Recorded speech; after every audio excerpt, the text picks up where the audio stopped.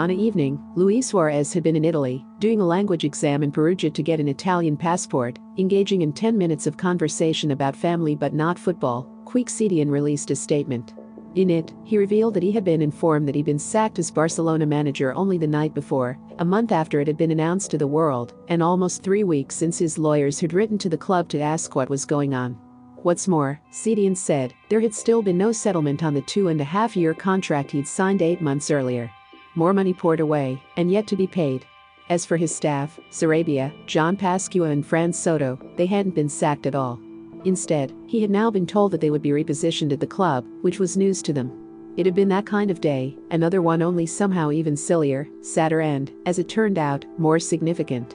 It was the eve of the 20th anniversary of Lionel Messi's arrival at Barcelona, which should have been cause for celebration, but this is a club in constant crisis, and even the fact that he is still there feels a bit odd.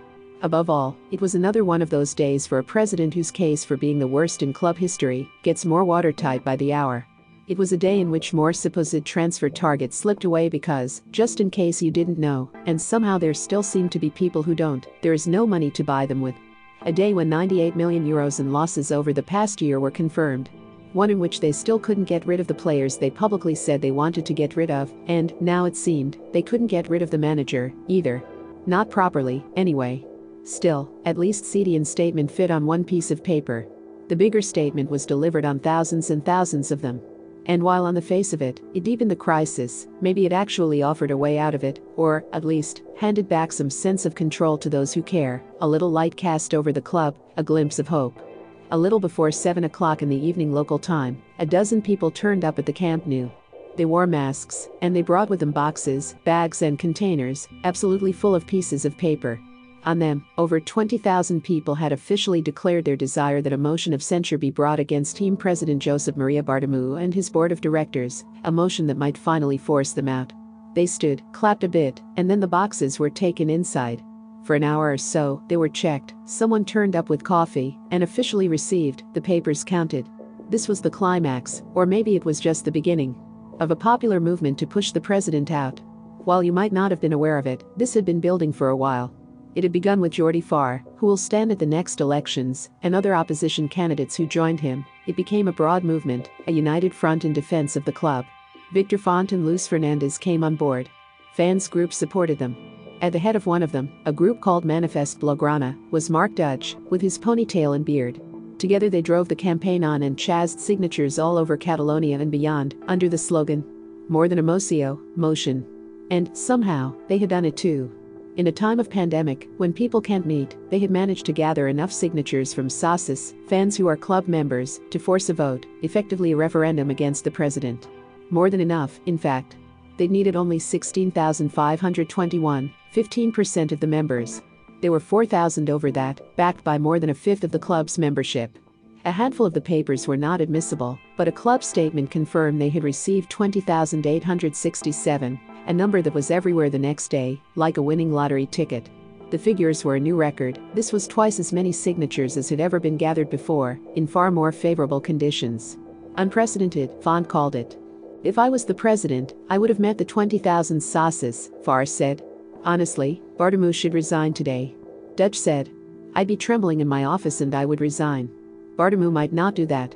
In fact, if anyone has learned anything about him over the past few years and the past months especially, it is that he is a survivor. Holding on is what he does, whatever the cost. First, Barcelona have to participate in putting together the body that runs and oversees the process. The table, as it's called. That's made up of the two first signatories on the move to propose a no-confidence motion. Farr is one of them, 2 members of the board of directors, and a representative of the Catalan Football Federation. They have 10 working days to do that. In other words, by September 29. Then the table has to validate the signatures, which they must do within another 10 days. That takes us to October 10. If there are more than 16,521 valid signatures, which there will be, Barcelona will have to set up and arrange a vote of no confidence for the board of directors. It will be a referendum that basically asks, do you want this president and his board to be sacked, yes or no? That will have to happen within 10 working days as well. All of which takes us to November, though all these things could happen quicker. If 2/3, officially 66.7%, of them are in favor, Bartomeu will have to step down with immediate effect. A commission would be put in place while presidential elections are organized and held. Given the timing, those would be held in January or February. Some of the candidates, Tony Frexa, Joan Laporta, Far, Font, in all likelihood someone from within the current administration, are clear, but some are not confirmed yet. Not necessarily, and 67% is of a lot of people to convince. After all, Barca have been in this situation before, and it has not always got over the line. In 1998, only 33.5% voted to kick out Josep Núñez out, although the damage it did his presidency was decisive. In 2008, Laporta survived, but only just. 60.6% wanted him pushed out. A motion brought against Bartomeu in 2017 didn't get sufficient signatures to reach the referendum stage. That said, yes, you would think so now. There are already over 20,000 people who will vote against him, and it's hard to imagine him being able to mobilize sufficient support to survive, even if there will be some members who might not want to push through the no-confidence motion. Not least because there's little point trying to prop him up, as it would be only a temporary reprieve.